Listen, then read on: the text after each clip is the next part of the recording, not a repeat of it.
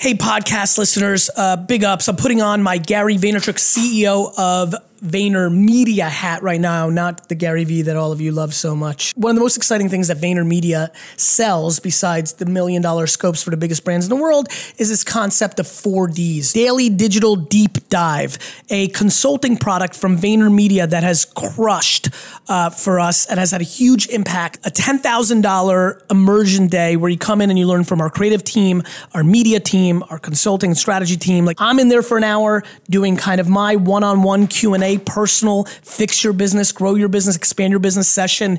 It has exploded. Hearing the ridiculous stories of, I came to your 4Ds and was doing 280,000. Now we're doing 2.2 million. I want to make sure the podcast world knows about it. VaynerMedia.com/4DS or GaryVaynerchuk.com. Hit the events tab. Go see the dates, sign up. This will change your business. See ya. This is the Gary V audio experience. 'Cause we're gonna be legends. You'll sit through.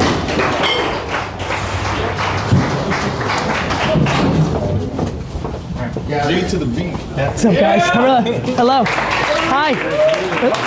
Hello.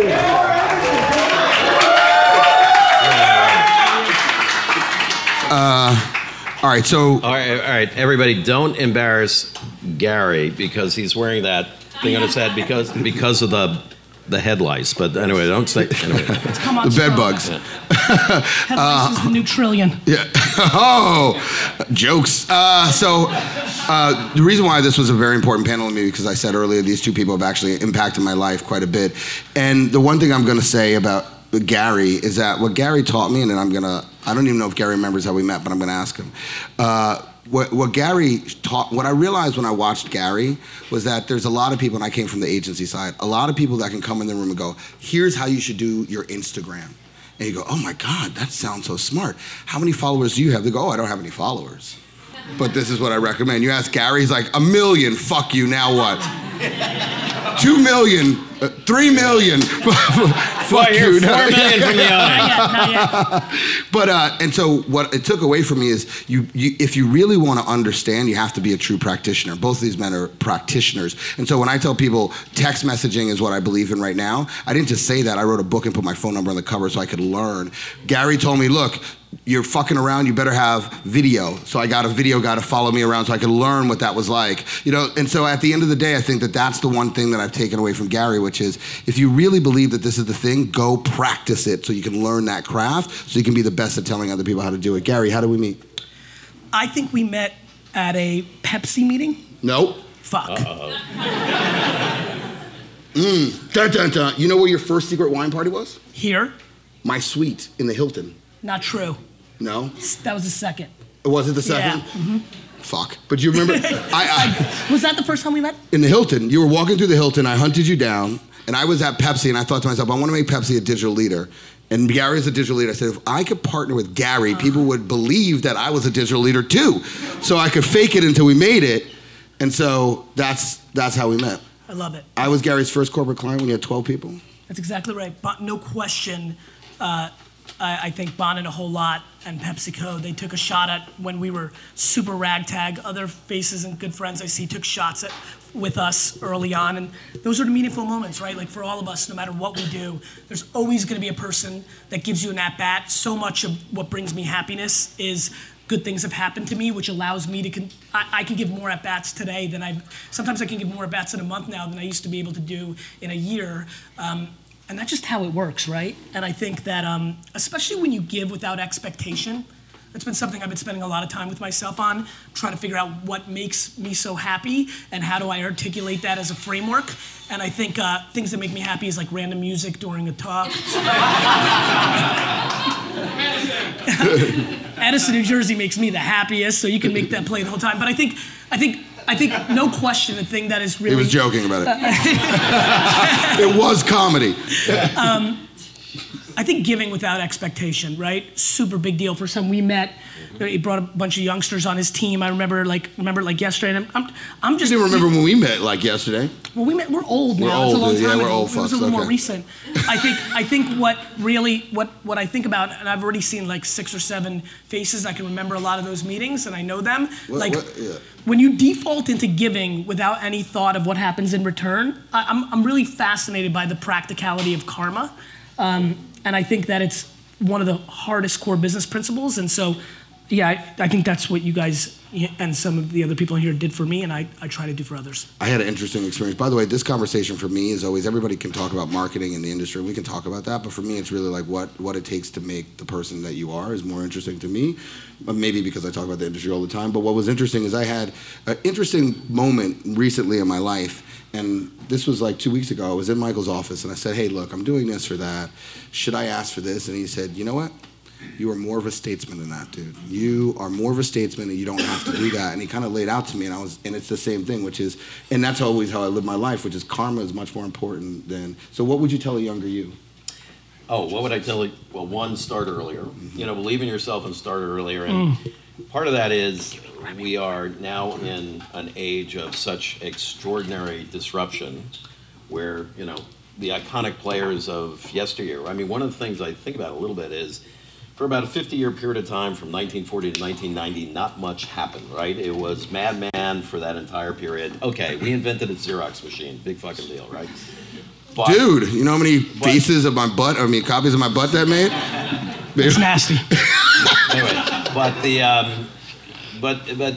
now, big companies, now after, 30 years of incredible disruption, big companies have figured it out, which is, instead of status quo being the status quo, changes now the status quo. They have, in the corporate suite, come to the belief that they've got to innovate. And if that wasn't true, then you wouldn't have had Unilever buying Dollar Shave for $1 billion.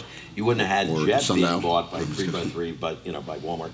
So they're convinced now that, stand still and you die. You've got to be like a shark. You've got to move forward. And they know they don't get it, which is amazing, which is an incredible concession. And Michael, on that point, I think we're in the middle right now because I think they can acquire it, which is always what a banker thinks they can do. The problem is both the companies you mentioned have absolutely zero shot of success 3 years from today. They're already finished. Yeah. If you look at what's happening if you look at the current state of both those companies right this second, the soul is gone. The people that drove it are just waiting for their burnout, and they're going to leave, and the machine doesn't know how to take that organ in it. And so what's going to be interesting to see is what happens next. Are we actually just at the end of those companies because distribution in the middle has been commoditized, which was always their advantage, the economics? Or will they start understanding how to create Navy SEALs and Green Berets to go along with their Army Navies? And that's what I'm watching. He talks about them as pirates, but I think I think there's two things. So one is they're going to become distressed assets potentially, which will get bought by guys like you, which we've talked about a lot, or guys like Amazon. The second piece is what they don't realize is that they're carrying legacy assets, which is talent. The sad thing is talent will be the largest determinant of success by 2025 than anything else. Data, energy, it doesn't matter. But if you can't figure out how to retrain your talent to be of this generation, you're done. And that's what they haven't been able to do. That's why they don't succeed. What are you going to tell an older you? What is an older you going to think about what you've done in your life? What would I hope the 84-year-old version of me is saying about me right now? Yeah. First of all, it's saying, I don't have a shot in hell of getting into heaven. No shot in hell? It's because I think I'm trying to, like, the same way blockchain's doing what it's doing to the internet, I think I'm trying to do to heaven with my actions. Listen, I think that... Don't even get that joke. But yeah, blockchain. I get it. He said it. Blockchain, we're getting that later. I think I'll that... say I think Bitcoin, too. I think Ethereum is super interesting. I don't know, Bonin. I'd like to think that version is proud of the way I'm conducting myself. I have really big aspirations to be an all-time entrepreneur. I think that there are a lot of people who are going to make a lot more money and make far more impactful businesses than me. But I think I'm up to something with how many entrepreneurs I'm impacting along the way. I know I'm giving up a lot of economics every year, which, for that purpose, and I think that should play itself out nicely. It feels nice to live my life right now, getting 20 to 50 DMs or emails a day of detailed 15-paragraph stories of how this one video or the consistent listening while they're running to the podcast. It feels nice. I got a couple of those off the back of my book. And yeah, it's a high that you can't replicate. Yeah, you can't replicate it. It's funny to me. It's getting an email like that or going garage sailing and buying like a Thundercat for $1 that I know is $11 on eBay. Both those, but I mean this is interesting. Both those things give me a bigger high than landing a $7 million client. They just do. And I think all of us have those versions. There's things that, excite you or make you feel good that aren't necessarily tied into the economics in the business world that you're in. And I think those are things that we have to pay attention to. In 1999, I read Harvard Business Review for the very first time. I read a quote in it, and I have every single print edition of the Harvard Business Review since '99. I read a quote that said, "The mark of a great leader is where your number 2 goes to lead." And so I took that away, which is always make the people who work with you or around you better than you. And I like to think, the people who've worked for me, that I have a decent track record of doing that. But I have a really important question. If he buys the Jets, can we buy the Giants? Ooh, rival, yeah. That would be preferable. That would be good. This is like jet color almost. Yeah, I try to mix in green at all times. Did you get Mark Gastineau dolls? I love Mark fucking Gastineau. Number 99, dude. So in kind of that vein, Michael, so your organization's expanding. I've watched this man's organization expand. Right. It can't just be about you. So how do you make sure that...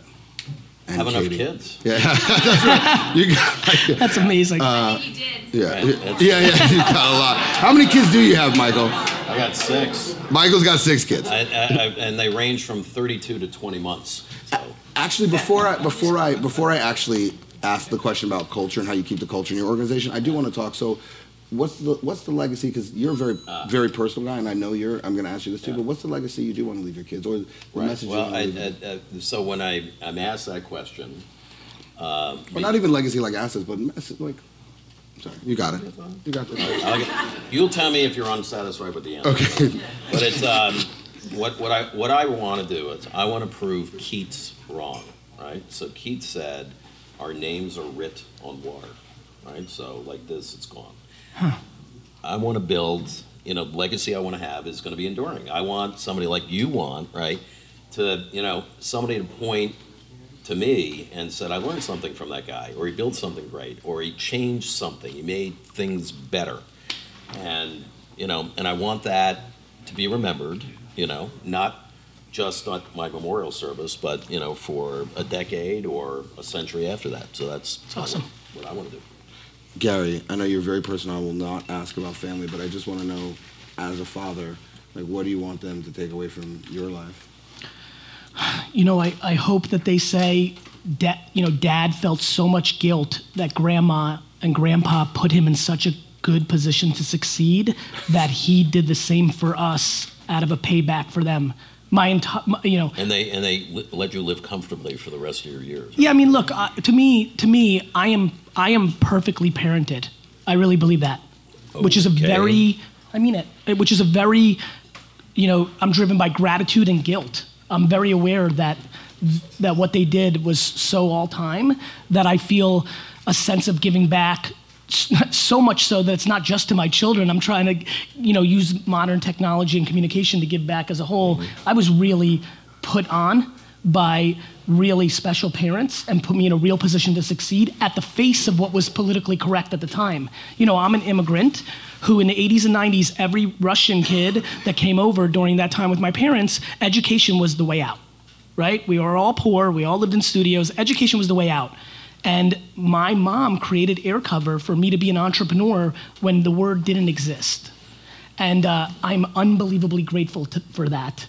And so I just want my kids to feel like I put them in a position to succeed. I don't want them to be entrepreneurs. I don't want them to be anything other than whatever makes them feel the way I feel about my game. I want to support that. And I think the greatest mistake in our society right now is that parents feel that children are a product or an indicator of who they are, which allows them to manifest their insecurities on their children. I want to do the reverse of that, and I want to put them in a position to succeed. Damn, dude, you're like a father, dude.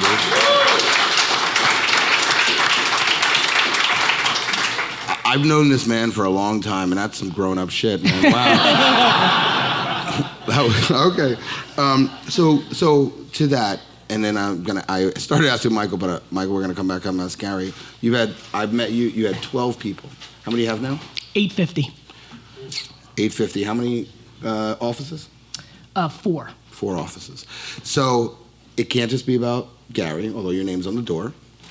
How do you make sure? Doesn't really fit on the door. Yeah, both of your names are on the door, by the way. But he's got his nice signature. The Chuck part out. Yeah, yeah, that's right. How do you ensure that the people who come into that organization understand what you were trying to build or are building? I think. And is it hard? Anything great is hard.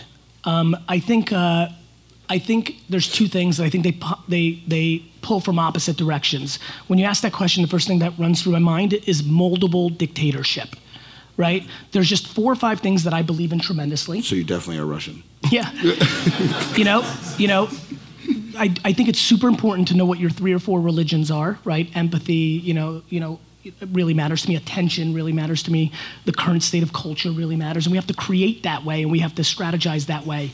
But if you bring up my 15 or 20 direct reports, a lot of them will talk. If Ryan Harwood, I bought Pure Wow last year, if he came up here, he was like, I didn't even talk to Gary the first 6 months. I tend to be lucky him. I tend to be very hands-off. Other than if people are, to me, the key things are you trying to succeed by tearing everybody else down versus just building the biggest building? That to me is like something I really spend a lot of time on. Look, managers by nature don't have the luxury that the person that has the name on the door has, which is I'm the logo. I have no vested interest if my CFO is right or the entry-level accountant's right. My vested interest is that the logo is right. So I'm able to be agnostic. For a manager, there's a lot of people who live their lives that when they hit $315,000 a year, that's a real mitzvah. Like they made it. Like that's what they want. And what happens is they switch into defense. They were on offense their whole life until they got to the point where the work-life balance and the money and what other variables in their lives, it's set. And then they go on defense. And what they're doing is they're suppressing anybody who wants to encroach on their territory, which naturally are the people that work for them. And I spend an ungodly amount of time paying attention to that dynamic. Everything else I feel comfortable with. At this point in my life, I now feel confident in my intuitive understanding of human behavior and how it impacts communication and products. So I'm going to continue to bet on that skill, and that will lead us in the right direction. Voice, AR, ML, whatever it may be. Text. Of course. I told him about text. He was like, nah, it's not that big. Now he's like, text me. Please. Good thing I record everything. We'll see. All right, let's go back. Go to the videotape. I think that that's what I spend a lot of time thinking about. Empowering them to no end while making them accountable for 2 to 4 things that really matter at the end of the day.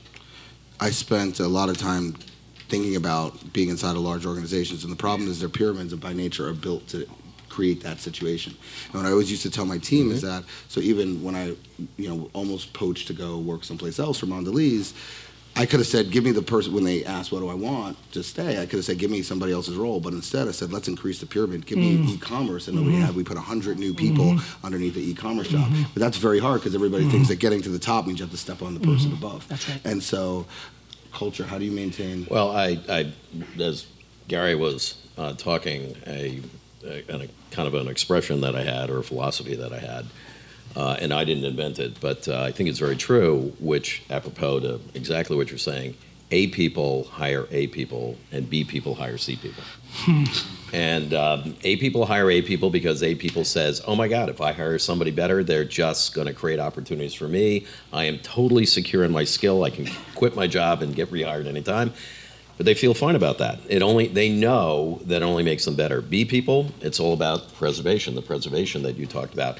And they have to hire C's because they got to be smarter and better than the C's, because that's how they assure their own preservation in the pyramid that you're talking about. I think that the new workplace and the workplace that you have, the workplace that I have, are kind of different. People work in teams. It sounds like you're the type of manager that I also try to be, which is just walk around. You talk to anybody in your organization, you put up their feet, your feet on their desk, and you say, what's going on? Tell me what's going on. What are the 3 things going bump in the night, And It's if you have a traditional organization, that just drives them nuts. What are you talking? You're talking to one of my people. Why are you doing? You can talk to me about that, and it's like, yeah, I can, but I want to get their point of view. So that has followed me around. The A's and B's and C's, and always try to hire A's. The tragedy is, at different times, and this was your point, an A becomes a B, and that becomes very hard, because when they reach that, that's whatever that number is, and all of a sudden it moves from advancement and expansion and generosity to preservation. And when it does that, then it's really problematic, and it just happens, and it's sometimes kind of with tragic results. Like, I'm building a business, all of a sudden it becomes really big. I'd love to push that person up, but all of a sudden that A became a B. What's interesting about that is we've been spending a lot of time on, and I did this kind of anecdotal. It's fun to have some of the faces in this room. I always thought if somebody wasn't going to be in my organization anymore, I appreciated them being in the organization so much that I want to do anything I could to help them in the next chapter. We're taking it so extreme that we're creating an internal job board. Because right now, where I'm sitting in the world, so many people are asking me for help for their hiring. And when you were talking, I said, I'm sorry, I'm bouncing around a little bit. It's how my brain works. The reason I was starting to tell you this is when he was talking, the thing that happens is unless you're able to grow the business at a rapid pace, the A's. You have moments where you can't feed all the A's. And so like sometimes they tap out, but sometimes the company taps out and it can't feed everybody, and that also creates the scenario. One of the things that's happening for me is because we've been marketing slightly different than a lot of people, and that is now becoming a little bit more of the accepted practice, we have a lot of talent, and a lot of C's are starting to think and are B's. A lot of B's are starting to think and are becoming A's, and I can't feed all of them at the speed at which they're growing in comparison to how the overall company's growing. So that everybody wins, I'm spending a lot of time thinking about what would it mean if I take real talent, and how do you get people comfortable to raise their hand and say, yeah, I do want to be the CMO of that startup, or I do want to go client side and work at Mondelez. It's scary, right? Because if they don't get the job, then they think they put themselves in a vulnerable position. I think the thing I spend a lot of time on is how do I eliminate cynicism within the organization? And that's very, very difficult. I mean, people, when they leave Vayner, I try to meet with them, and I just had somebody who left after 4 years, just got to that place, and she said, literally the entire 15 minutes, she's like, I don't understand why I didn't come to you when you've done everything to create a scenario where you want me to come to you. My coworkers came to you. Like, I am not that kind of person. So, and I'm empathetic to that. I don't like to go to people either. So it's just a constant battle. Mm-hmm. You're always battling at scale. Mm-hmm. And that's what it's about. We're lucky that we have expansive organizations, right? You went from 12 to 280. Yep. We're 850. I'm sorry, 850. I'm at 280. 850. And I guess I reverse it. Anyway, but whatever it is, it's the same shit. Very, very, very rapid expansion. So you can... you can feed. You can feed. And if you can't feed, it's problematic. I want to come back to... And don't let me forget this, finish that, but I want to say one thing about raising capital versus making money around feeding. But go ahead, I don't want to forget this way. There's so many interesting topics we can talk about, including the whole venture thing, which is, right, exactly. You see that? Well, I thought it was Michael Jordan next to me for a second. Anyway, I actually think you guys have not spent enough time talking about we just haven't spent enough time. You have and how those... Because I think he's got an interesting model. Right. Go ahead. What are you going to say? Because I don't. Well, okay. So because you talked about big companies and buying, and then once they bought, that transplanted tissue, right, gets rejected by the body, and that we have seen that sad story over and over again. And it's almost at the flip of that it actually works and it's integrated as a rarity. But there is a long time reason why big companies don't experiment and try to buy the winners, and it's because the drumbeat of earnings releases every 3 months. If you're a public company, you cannot afford draining blood out of the system to make an investment in something new, particularly when it has a high failure rate. Venture guys will tell you 2 in 10 are about the odds.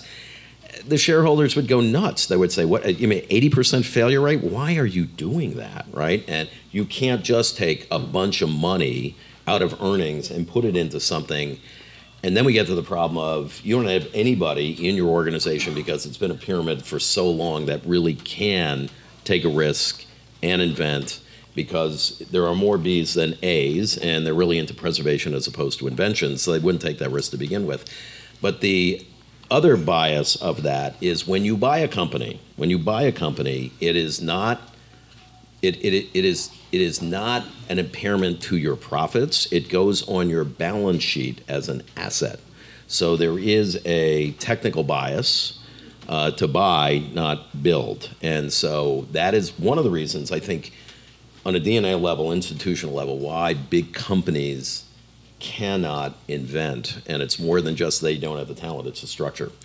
Wall Street has created a scenario where these are no longer companies, they're financial arbitrage machines. That's what they are. And then they have jockeys that ride the horse as long as they can and then usually get thrown off. And make decisions under self-interest on the way out. Because, they used to call Time Inc., it used to be called, it was Time Life, the time of your life building. And that is because, you just worked there long enough. You retire between 55 and 60. You're a millionaire, guaranteed millionaire, comfortable retirement. That's all that you had to do. So the name of the game was don't screw up. Right. You would say that, don't fuck up. Anyway, don't screw up. Just don't, I didn't listen. I got fired. But anyway, just don't get fired. Worked out, okay. But anyhow. But the other thing that's sad about it is that the scale of those organizations can actually change that dynamic from 2 and 10 to potentially 6 and 10.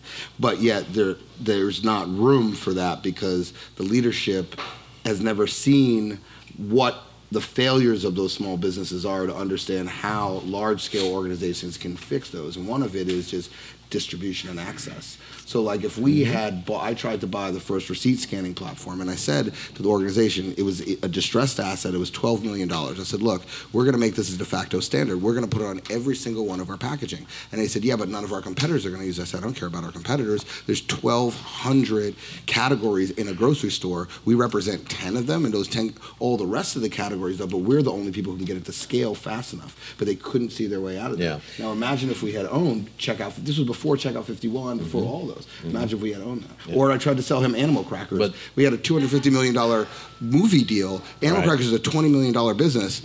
$20 million business, we didn't care if it fell off the truck, but yet we could double it, triple it, and then we had a movie deal, and they were like, we don't see the economics. I was like, oh my God, you're killing me, what do I have to do? Sorry, go ahead. Right. Well, no, but this man is incredibly rare because he was a rebel inside of a very giant business, and he actually succeeded. Some days.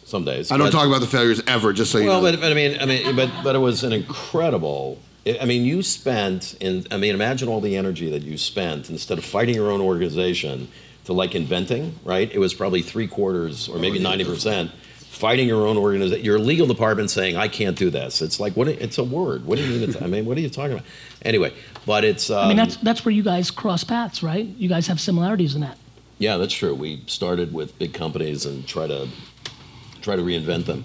There is a book, before I lose this thought, called Creative Destruction by a guy named Richard Foster, a McKinsey guy. It is supposed to be a manual, right, for big companies of how to reinvent, but when you read it, it becomes very clear that they're screwed. Forget it. It can't happen. It is example after example of how they are so lame when it comes to invention, and he gives many, many great illustrations of that. But you have to ask yourself the question, why, when all of a sudden we went from oil lamps, used to be whale oil, right? That's what lit every city, and all of a sudden became oil, but all the actors that were in whale oil, none of them went into oil. The wagons that won the West, the Canastota wagons, right? Why didn't that become Fisher Body and General Motors? They just didn't. And why, right? Why now, that it does take a Musk, right, to bring the brand new automobile when these big manufacturers are not leading, they're following.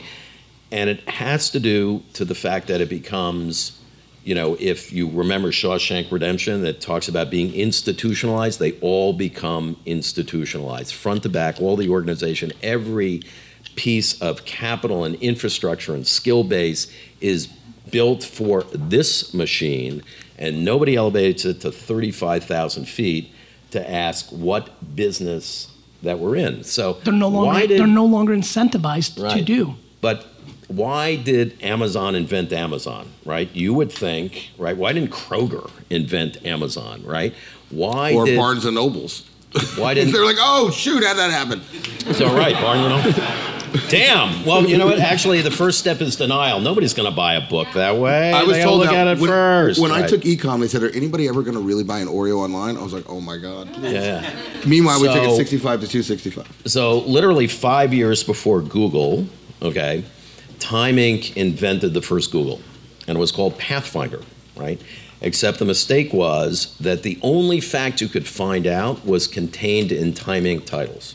And the thinking was, well, shit, if it's not in the Time Inc. title, it's not, you know, who want to know anything outside? So it's not fake news. So it failed miserably, right? But the idea is that the people in this room are the people who are going to realize the future. If you look at this country, and we're all here because we love this country. If you look at this country and you look at some of the great companies, they, you know, the Facebooks, the Amazons, you know, they're from here, right? And it's because we are, you know, very adaptable, and we're all capable of this reinvention, creative thinking, and I guess I'll end. No, we're not ending.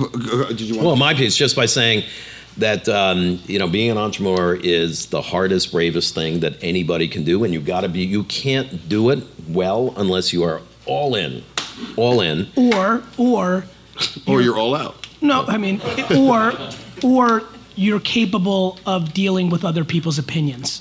The reason people struggle is because when you're an entrepreneur, it's really fun to work somewhere, right? When you work somewhere, when something goes wrong, including if you get fired, you blame your boss. My boss fucked me, right? Like entrepreneurship's difficult because there's no wiggle room out. You fucked up. Like everything that's wrong in my company is 100% my fault. And there's hundreds of issues right now.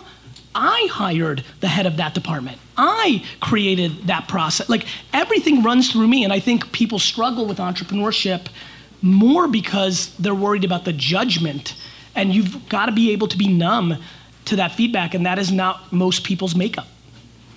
Yeah. No, I agree with that. I'm learning that, to be honest. And Bonin, I think the thing that's happening, one thing that everybody here has to understand is like, look, we've lived through 8 or 9 years now of economic prosperity. There's a fuckload of people running around this town right now that think they're special. They've never made money any month they've run their company. They've lost money every month. Yeah. Like people cheer raising capital. You gave up a piece of your business. So Gary, I'm going to ask you a question. Sure. So there was something like 160 plus or minus unicorns minted last year. All right. Well, hold it. Okay. How many of those, right? How many of those will be around 3 years, 5 years, and how many of those founders, right? $1 billion is the valuation of this company. How many of those founders, right, are going to walk away with a meaningful amount of money? Probably 10 to 20% will be around and do their thing, and 80 to 90% of the founders will leave with meaningful money. With meaningful. Well, of those 10 or 20. Yeah, because once they get right. But of those 10 or 20. But here's my point. One more time, I want to make sure we're agreeing, because I think 90% of the 160 right now are going to leave with meaningful money. Really? I don't think so. Well, first of all, it might just be we have a different definition of meaningful money. No, it might. No, really, it might. I mean that. Meaning, I think somebody who runs a company and is extremely good at raising capital for a company that eventually goes belly up, but she or he is able in Series C and D to take home $10 to $30 million and take it home is meaningful money for something that ended up being a house of cards. Okay. My definition and yours are different. but the reason why I anchor that as, 10 to 30 is 1 to 3% of the whole shooting match, right? I mean, these are companies worth $1 billion plus, but we do agree on this, which is most of them will just go poof, right? So think about that. They have been exalted by the press, right? 160 unicorns, right? Unicorns. And they're going to, $1 billion plus. And the bulk of them are house of cards. The bulk of them have never made money. The bulk of them are really a product of financial engineering and good salesmanship. And by the way, a financial community that has more money than it has either brains or deal flow. And there's a certain urgency. There's too much money in the system. Guys, how do you feel about venture, Gary? First of all, can I just tell you, me and Gary, this will be the 5th year that we've done this. Everybody who I put between us gets chewed up. And this is the most docile I've ever. I'm like, oh my God, it's working. So I brought the big gun. I was like, put Michael right in front. I'm holding my own. Yeah. I think. How do you feel about venture? Look, the biggest financial loss in my career, personally, was 15 months ago or so when I decided to not close out the fund that I was raising and give back everybody's capital, yet I was carrying the talent and anticipating the 2% management fee on a $150 million fund and took a complete bloodbath. And I do think $10 million is meaningful money. And so I'm not in the business. I'm not in the business. I'm not in a, I came from zero. So when you come from zero, losing 7 figures out of being noble feels really fucked up. And so it's the most proud I've ever been in my life. And it happened because as I was raising this fund, I just woke up one morning and said, holy shit, I don't believe in this game right now. And so what am I gonna do? Lose, because I, it's funny, losing that money was really smart because I know myself, which is if I ran that fund and that money got lost, and it would have, because if you don't believe in something completely, you're now guessing. The reason I've been good, I don't predict. People are like, he predicted shit. I don't predict anything. I fucking execute early, and then I communicate about it. And so I don't guess.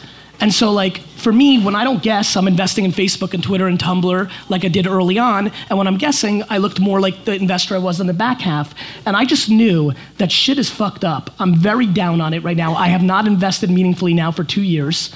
I'm really struggling with it. I will get back in the game because I genuinely believe in voice. And I will absolutely bet on apps built on top of Google Home and Amazon and Alexa. So I'm excited. It's the first time I'm kind of feeling like I'll get back in the game because I've seen this rodeo before, right? Because these are apps on top of a device that will matter. Spotify and Waze and Instagram, these are apps on the iPhone. Mm-hmm. And so I'm excited about that, but how do I feel? I feel very negative about it. I think there's a bunch of B and C and D and E, F players who think they're entrepreneurs and all-time entrepreneurs because it's cool. We put it on a pedestal.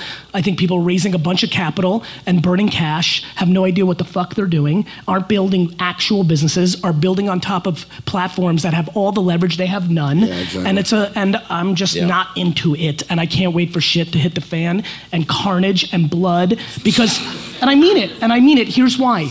Because in the game of business, merit should prevail. You shouldn't win if you suck.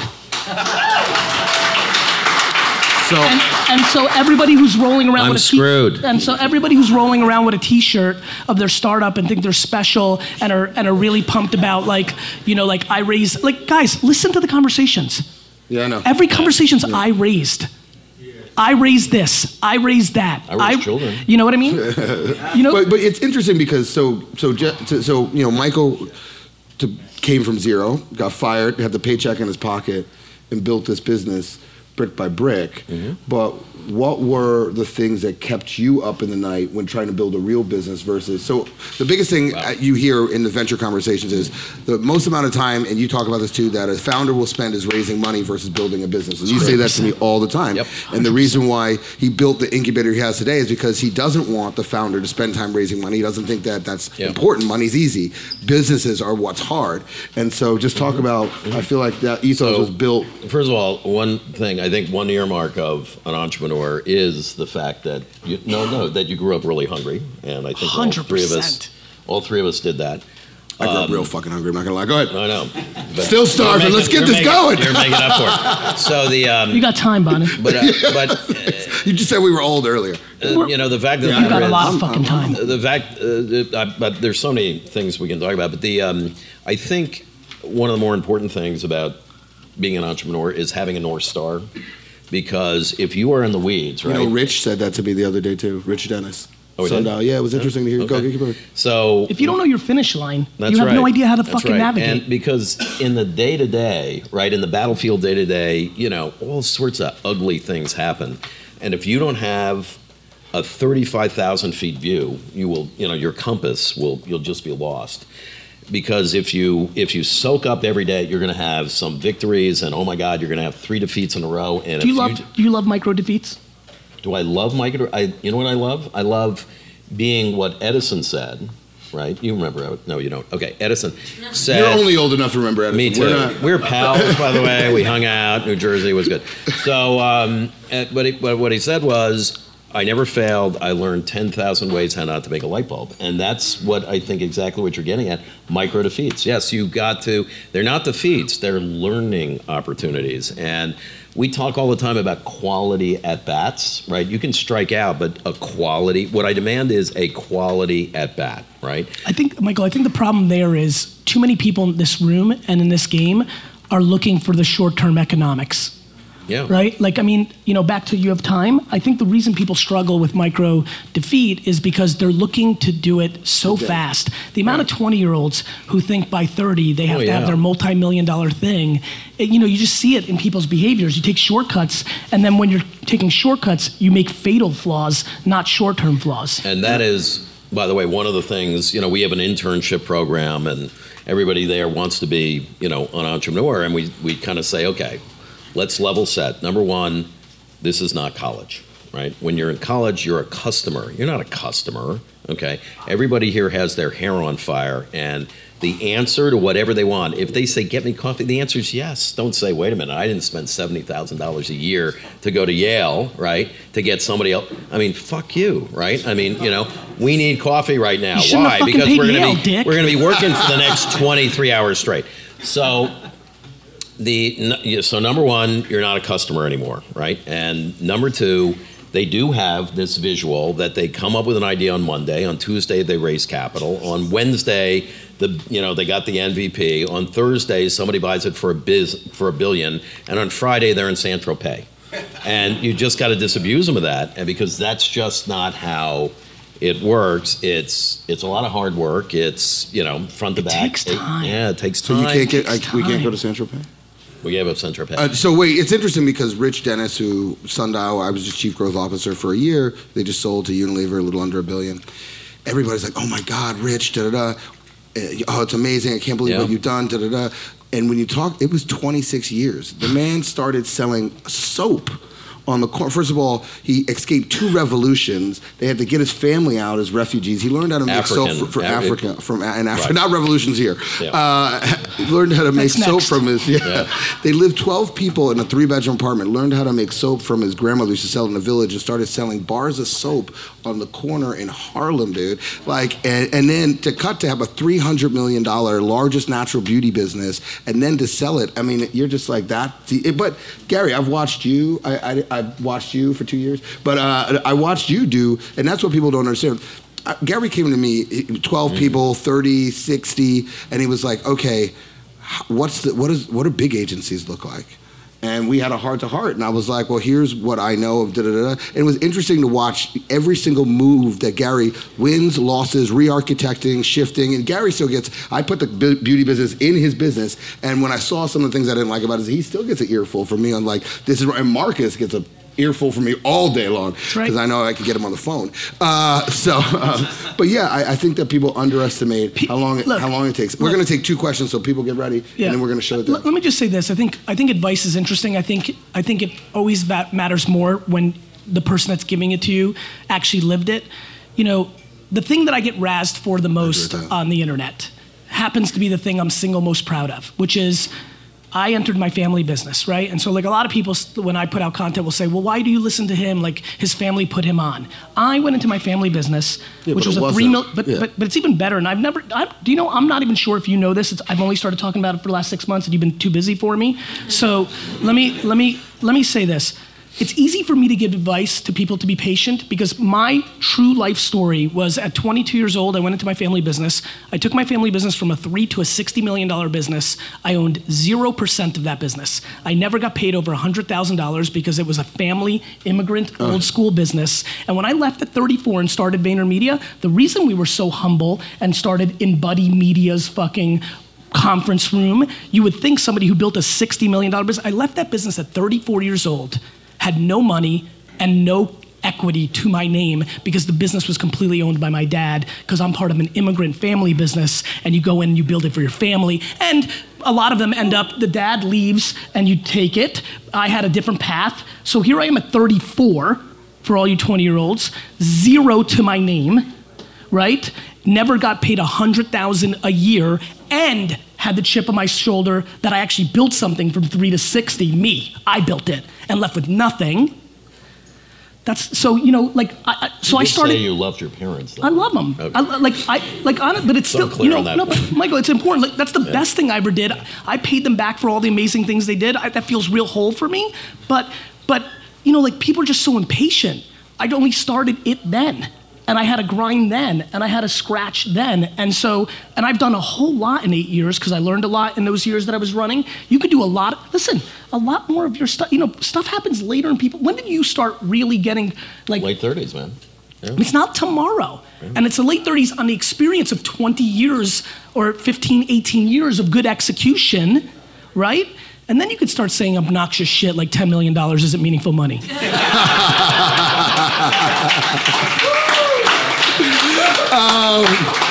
All right, 2 questions. I'm getting to shut it down. Carlos, go ahead. Gary, speak about the value of mentorship. Look, you mean from the perspective of being a mentor or having one? Having one. You talk a lot about A, B, and C players. What's it going to take for someone to go from being DC up to A and B?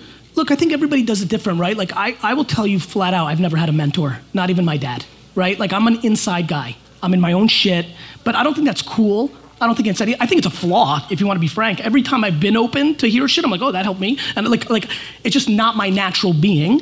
I think the value of mentorship actually has much more, Carlos, to do with the individual, right? Like, I've watched you from afar for a while, and you pick up things from other people, and you've got, like, everybody's different. I think the key is self-awareness. The key here is self-awareness. Who the fuck are you, and how do you learn?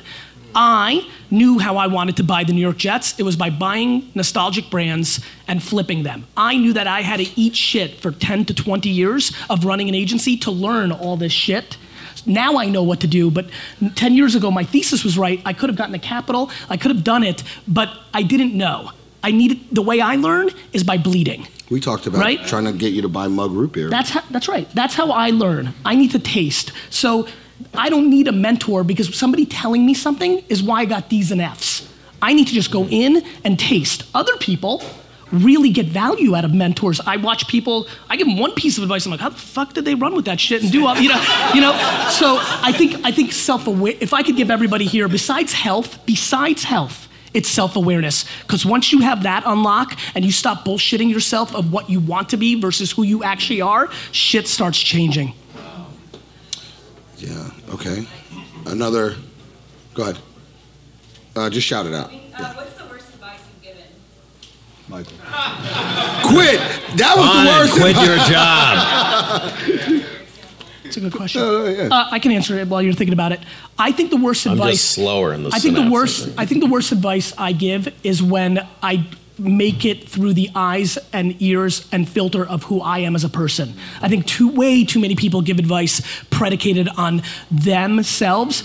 A lot of the things I look for are themes, but I spend a lot more time looking at the collective than myself, because there's a lot of nuances about me that doesn't map for other people. So I think way too many people's advice is too singular, and they don't have empathy to understand the subtleties of everybody else around them.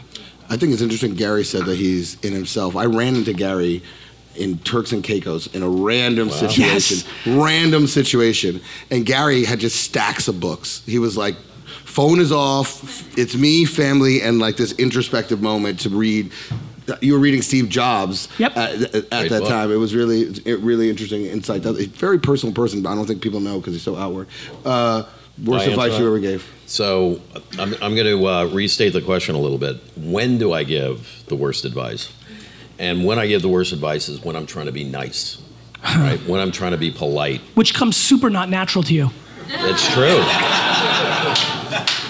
It's true, but but basically the worst advice is when you read the person on the other side, and you tell them what they want to hear, as opposed to the truth. Right. The truth is tough, and sometimes you just feel like you got to do that. But yes, it's when you tell them what they want to hear and not what is real. I'm being told Well, to they stop, need but to I'm hear. going I to like that. I'm going to take 2 more questions because this feels to me like one of the most truthful panels that you're going to see at South by Southwest, and I'm very excited about it personally. So, 2 more questions. I know, brother. 2 more. Shut your fucking 2 more. mouth, D-Rock. Yeah. D-Rock. 2 more questions, or that's it? We're going to shut it down. If not, all right. Thank you, brother. Thank you. In the back, just yell. How do you guys reconcile sort of work-life balance? I mean, obviously being extremely busy, but you spoke a lot about family and that sort of thing. From my standpoint, I think it's insane to pander to the current state of political correctness around parenting because it evolves every 10 to 15 years based on our overreaction one way or the other. I think we beat ourselves up too much. I handle it super well. I know what my intent is. I fucking love my children, but I can't love anybody if I don't love my life. And so I'm willing to be selfish, to be selfless. I'm also the byproduct. It's very individual. I could never think to give somebody advice on raising their kids or running their family. No, but none of us know what's going on in somebody else's fucking home. You don't know how well it's working for me. You don't know how my wife and I were brought up, why that works for us because we're used to it and it's our conditioning. You don't know that. So cool, you want to tell me, like, because you feel good about yourself coming home at 5, but meanwhile you're on your phone the whole time? Like, the judgment of other people's parenting is asinine. I handle it super fucking easy. Michael. All right, I'm Or maybe we should ask Katie. work-life balance. I think number one, you got to love what you do, right? So if you love what you do, if you love what you do, it all kind of blends together. For one thing, you're comfortable within yourself. You're a satisfied person. That's, by the way, what makes you a great parent is not coming home and being a son of a bitch because you're pissed off at what you did for the last 12 hours. So I think that if you love what you do, then you're kind of a satisfied, content person, and it just Works itself out. It works itself out. Go, just real quick. What do you want to put on your tombstone? He gave more than he took. Oh my God. I actually, it's so interesting you say that. You're just an interesting guy, man. We should hang out more often. Let's But do it. but you can't speak first because anyway. It's my default. One time I felt that in one of our exits, somebody benefited more than I thought they deserved, and my partner brought me back and said, "You know what? If your tombstone reads, 'Here lies Michael Loeb. He gave too many people too much.' You've What won. about that?" And I said, "You know what? I can live with that. That totally works." All right, block or not? Blockchain, I'm extremely bullish. I think that it's an obvious technology, but I think there's a bunch of fucking losers in it right now, and it's early as shit. Yeah. So it reminds me very early internet. There's a bunch of club promoters and hucksters and real estate agents and social media experts, but that's exactly what happens when new shit happens. When I was yesterday, I was like, this is exactly like the early internet. Wait a second, I've seen this. And that's what fucks with smart people. They see the people associated with them, and they're not smart. They think that is what represents it, and that's why they underestimate it. But the technology is black and white. It is a meaningful technology. Is it luck? Oh, go ahead. You want to? So basically, your blockchain. You're talking about the offensive line for the Jets, right? Blockchain. No, it's going to be very, very important. Luck? Is it about luck or not? Oh, part of it is for sure. But they say that, what's the expression? That, not that you make your own luck, but that... Preparation, that whole yeah, thing? Yeah, that's right. What is it? You're younger than me. Uh, Yeah, that's right. Is luck. I mean- Peter Guber said to me, miracles happen to everybody. You just need to be prepared to accept them. Yeah, I think luck is an interesting one for me. I have a little bit of a different take. I'm curious in the context that it comes out of somebody's mouth. So I believe in chance and all these many things and luck, what have you. But I think that most of the time when somebody spits that word, it's because they're not in a happy place with themselves and they're trying to justify why somebody else got something. We very much struggle with responsibility and taking on responsibility, and we like to pass it on to somebody else. And we're trying to justify why we're not winning, and we like to throw that word's being thrown around by a bunch of fucking losers to try to make themselves feel better. Right. When I misunderstood you in the beginning, when I think you and I would both describe ourselves as lucky. Sure. Right? But when you assign that to somebody else, like he was successful because he got lucky, that is what losers do say, right? Judgment's a real mistake. it's a real mistake, and we're all doing it at scale right now, and it's really a mistake. You're deploying it. Like, I think, it's back to that mentor question. I really am trying to figure out how to allow people to start really thinking just as much as possible inside their own frame, because envy and judgment, it's just like putting any energy, like, I only want all of you to win. There's so much abundance of victory. He wants a couple of points of each. No, I want zero. What I actually want is to figure out if I'm better than you on merit. Like, I want all of you to win. I want to win more than all of you. I genuinely think I will. I mean it. But if I don't, 10 to 30 million. But if I don't, I'm pumped. Right. I'm like, you fucking earned it. You won. All right, last words. Oh my God, that sounds so. Last piece of advice. Last piece of advice is I've never seen a period of such wrenching change. Me and Edison used to talk about this, by the way. Anyway, but such wrenching change, and you guys, everybody in this room, you're going to herald that change. It requires a great deal of conviction and courage. You've got to, again, have a North Star to guide you. In other words, the speed bumps of every day can be a little deflating, but you can't let that damage your spirit. Surround yourself with great people. We talked a little bit about advice. The interesting thing about advice, don't listen to any one voice, gather a lot, and then kind of tease out for that the really interesting opinions. But it does take a village. Be generous, pay it forward all the time, and create that community. And the only one way to do that, look, if you're an asshole, you're not going to be able to do that. Everybody's going to figure that out. You got to be a good and generous person, then create that network that is going to be supportive of you, good times and bad. Your turn.